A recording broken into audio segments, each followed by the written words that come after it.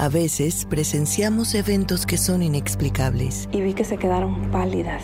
Y yo así les dije, ¿qué pasó? Y vieron a la niña detrás de mí. Acompáñanos cada semana. Te presentamos historias como estas, contadas por gente como nosotros en toda Latinoamérica y el mundo. Testimoniales reales, relatados por la gente que lo vivió en carne propia y juran que realmente ocurrió.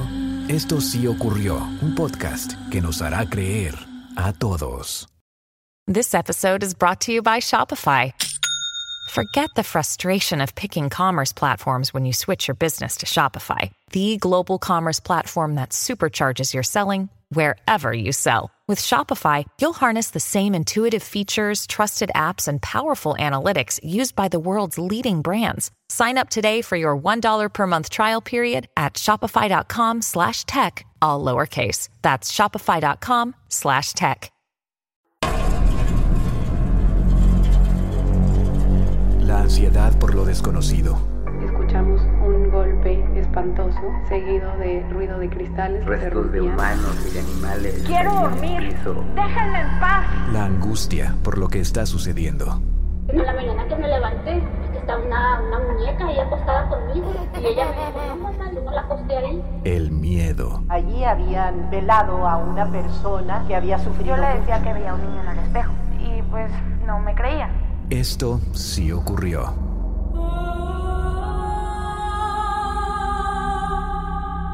Salían las cajas y se caían al suelo, pero no había persona alguna que se viera que las estaba aventando. No había nada así anormal.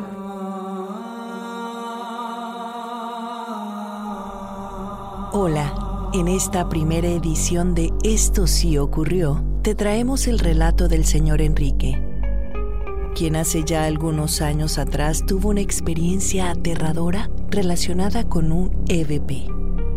Los fenómenos de voz electrónica, conocidos en inglés como Electronic Voice Phenomenon o EVP, son sonidos capturados por grabadoras en cintas magnéticas o equipos digitales, que se interpretan como voces de espíritus.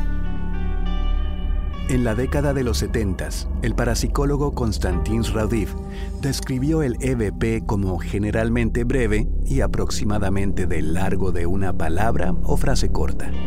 Por un lado, los entusiastas consideran que los EVPs son una forma de fenómeno paranormal que incluye estática u otros ruidos en las grabaciones. Por otro lado, los científicos consideran a los EVPs como una forma de pareidolia auditiva, es decir, el proceso de interpretar sonidos aleatorios como voces, influenciada por la cultura popular.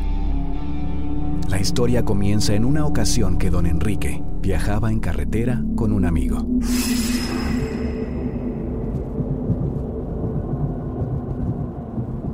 Veníamos platicando referente a tesoros enterrados y este amigo comentó que él tenía a su vez a otro amigo que tenía un terreno con una casa muy vieja, la cual la estaban ocupando como bodega para zapatos, ya que él se dedicaba al negocio de la zapatería. Tenía 3 o 4 en la colonia Mixcoac. Y me interesó mucho y le comenté de que yo contaba con un metaloscopio y que pues no estaría nada mal que fuéramos a ver si registraba algo metálico enterrado en ese terreno. Se le comentó al dueño del terreno y accedió y nos juntamos alrededor de 5 gentes y fuimos una noche.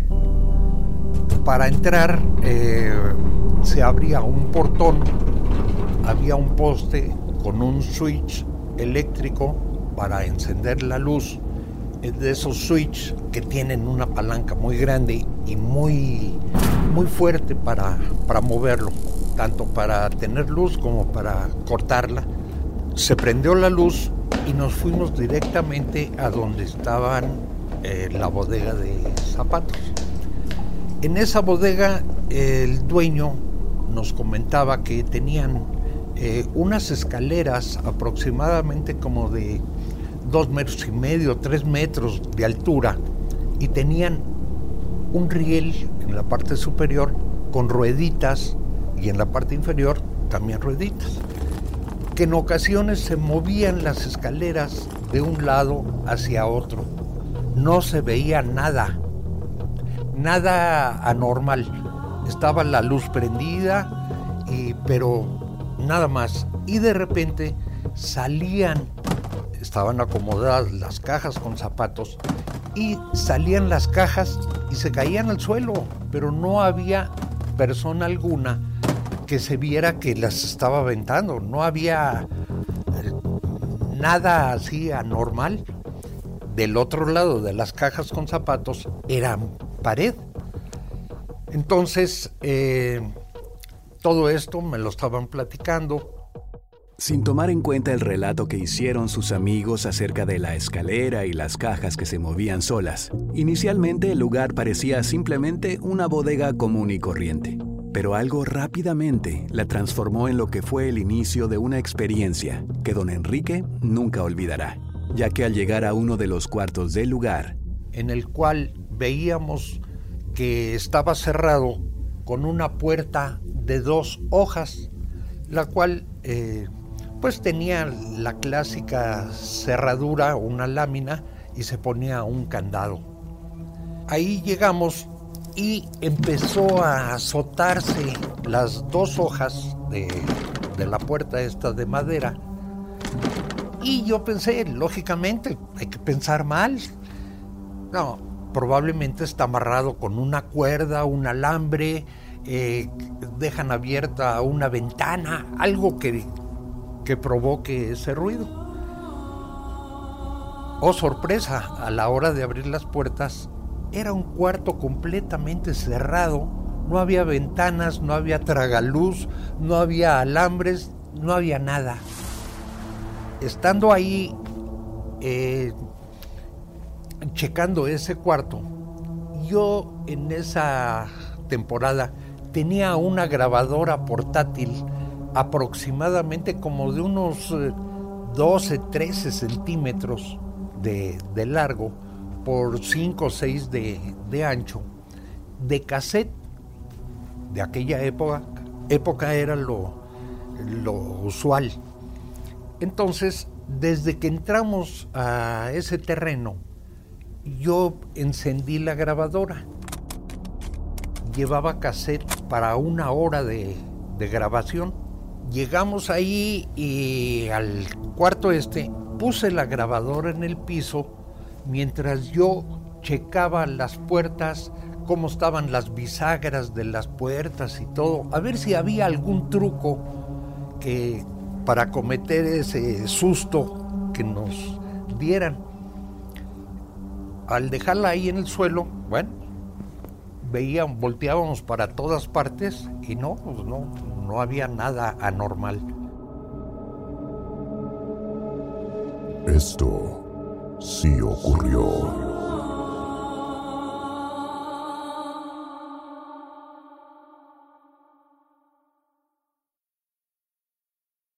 Don Enrique y sus compañeros revisaron cuidadosamente el lugar, tratando de encontrar alguna pista de qué fue lo que había azotado la puerta, siempre tratando de mantener una mente escéptica, o al menos objetiva, pero nunca imaginaron lo que sucedería a continuación. En eso se fue la luz, o sea, se apagaron las luces en general. Lógicamente eran pasadas las 12 de la noche y nos dio mucho miedo. La verdad, nos dio mucho miedo. Salimos todos corriendo y llegamos a donde estaba la puerta, se puso la cadena, el candado, nos subimos al coche y nos arrancamos. Pero yendo en el coche dije, caracoles, se me olvidó la grabadora, vamos a regresarnos por ella. Entonces me dijeron, oye, ¿estás loco? Pues mañana regresamos. No, tengo que llevarla. Bueno, total que uno de los compañeros me dijo, yo te acompaño.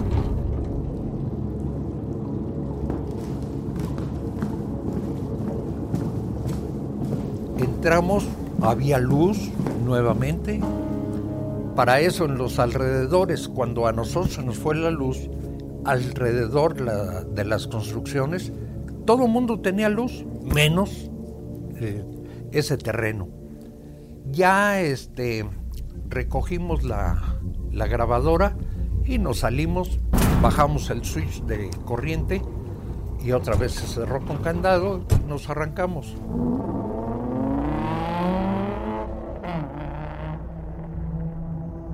Una vez en el coche y ya más tranquilos después del susto, don Enrique rebobinó el cassette y al reproducir lo que había sido grabado, él y su amigo no daban crédito a lo que en ese momento escucharon, la aparente presencia de un EVP perturbador.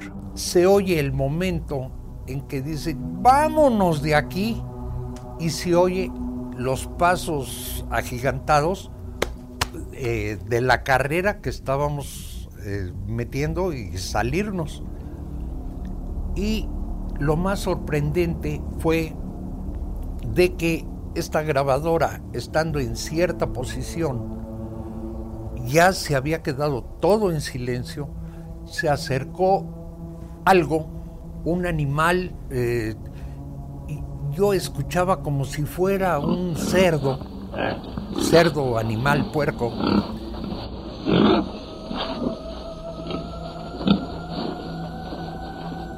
Hacia la grabadora a olerlo.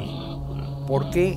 Porque se oía el clásico, así, cada vez más cerca de la grabadora, y hasta con la trompa tira la grabadora, se invierte en la posición. Nosotros salimos corriendo, pero se oían muchas voces en las cuales pedían auxilio. Me quieren matar, me están golpeando. Unos ruidos muy extraños. Me muero, en fin, una serie de cosas que no tenían por qué estar grabadas en un cassette virgen.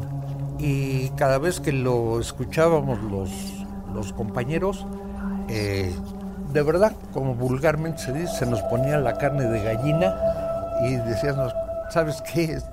Ya párenle, buen truco o algo así. Nosotros sabíamos que no había truco. Digo, no teníamos por qué actuar en esa forma.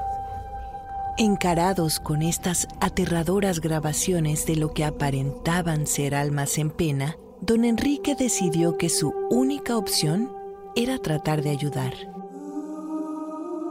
Se la llevamos a un sacerdote que él le gustaba mucho la cuestión de fantasmas, y se le invitó a que asistiera a hacer una misa, a orar por los gritos que había escuchado. Entonces, en el suelo pintó una estrella de David, un círculo, él puso una silla, era un día nublado y frío. Era aproximadamente al mediodía, se solicitó una silla, el sacerdote se sentó en la silla, empezó a orar, dijo que estaba meditando, los ojos semiabiertos, se le veían más bien blancos, y siendo un día tan friolento, estaba sudando el señor como no tiene ni idea. Mucho sudor. Él sentado, así, a la hora que salió de su trance o de lo que estaba haciendo, dijo, señores, haya o no haya dinero enterrado aquí, quién sabe, déjenlo. Hay muchos espíritus buenos y malos, y hay peleas entre ellos. Por eso es que a veces salen volando los zapatos, y por eso es que a veces empujan la escalera. Dejen esto en paz. Ya, en ese momento, a la hora de hacer la consagración, había un vehículo que estaba estacionado, un vehículo viejo, carcacha, y en el cofre, muy claro y muy fuerte, golpeaban pero no se veía a nadie. Este es el relato. ¿Sería realmente un fenómeno de voz electrónica o EVP lo que se escuchaba en esa grabación? ¿Serían almas en pena buscando ayuda de los vivos lo que se escuchaba en ese cassette? Quizás alguna interferencia que quedó grabada en la cinta o alguna broma pesada del dueño de la bodega. Nunca lo sabremos. El sorprendente testimonio de don Enrique se queda con nosotros como testamento de lo que podrían ser hechos paranormales, que trascendieron su dimensión para encontrarnos en la nuestra. ¿Tú qué piensas?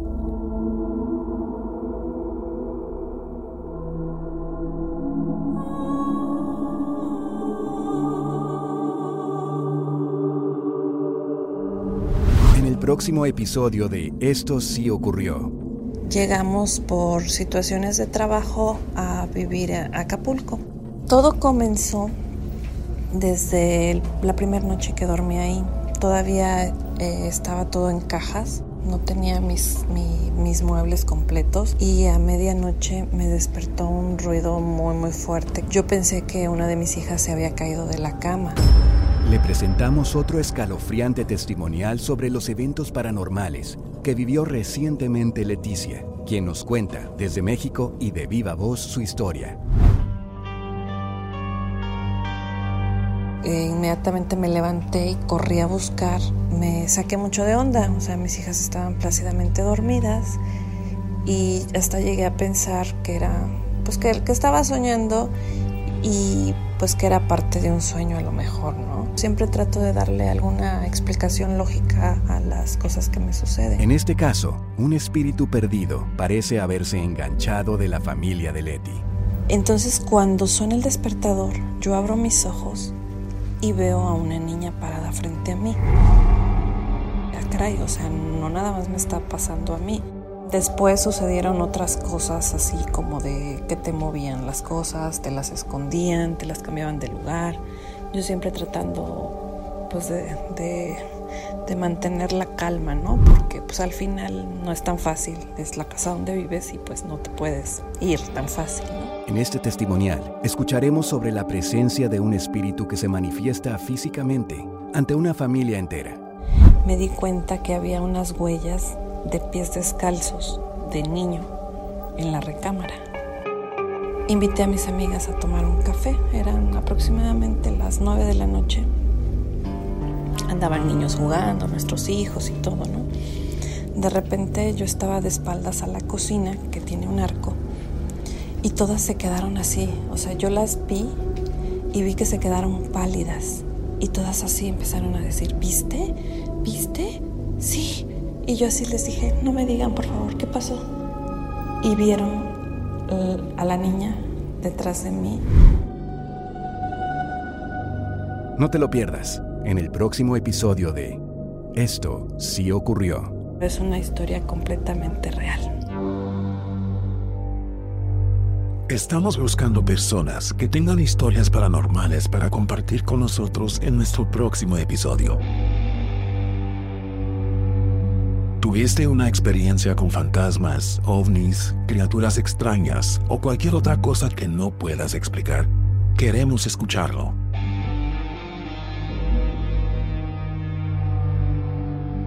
Si tienes una historia que quieras compartir, por favor, comunícate con nosotros a través de nuestra página de Facebook. Nos encantaría hablar contigo y escuchar lo que tienes que decir. Si siempre has querido hablar sobre una experiencia paranormal que has tenido, esta es tu oportunidad.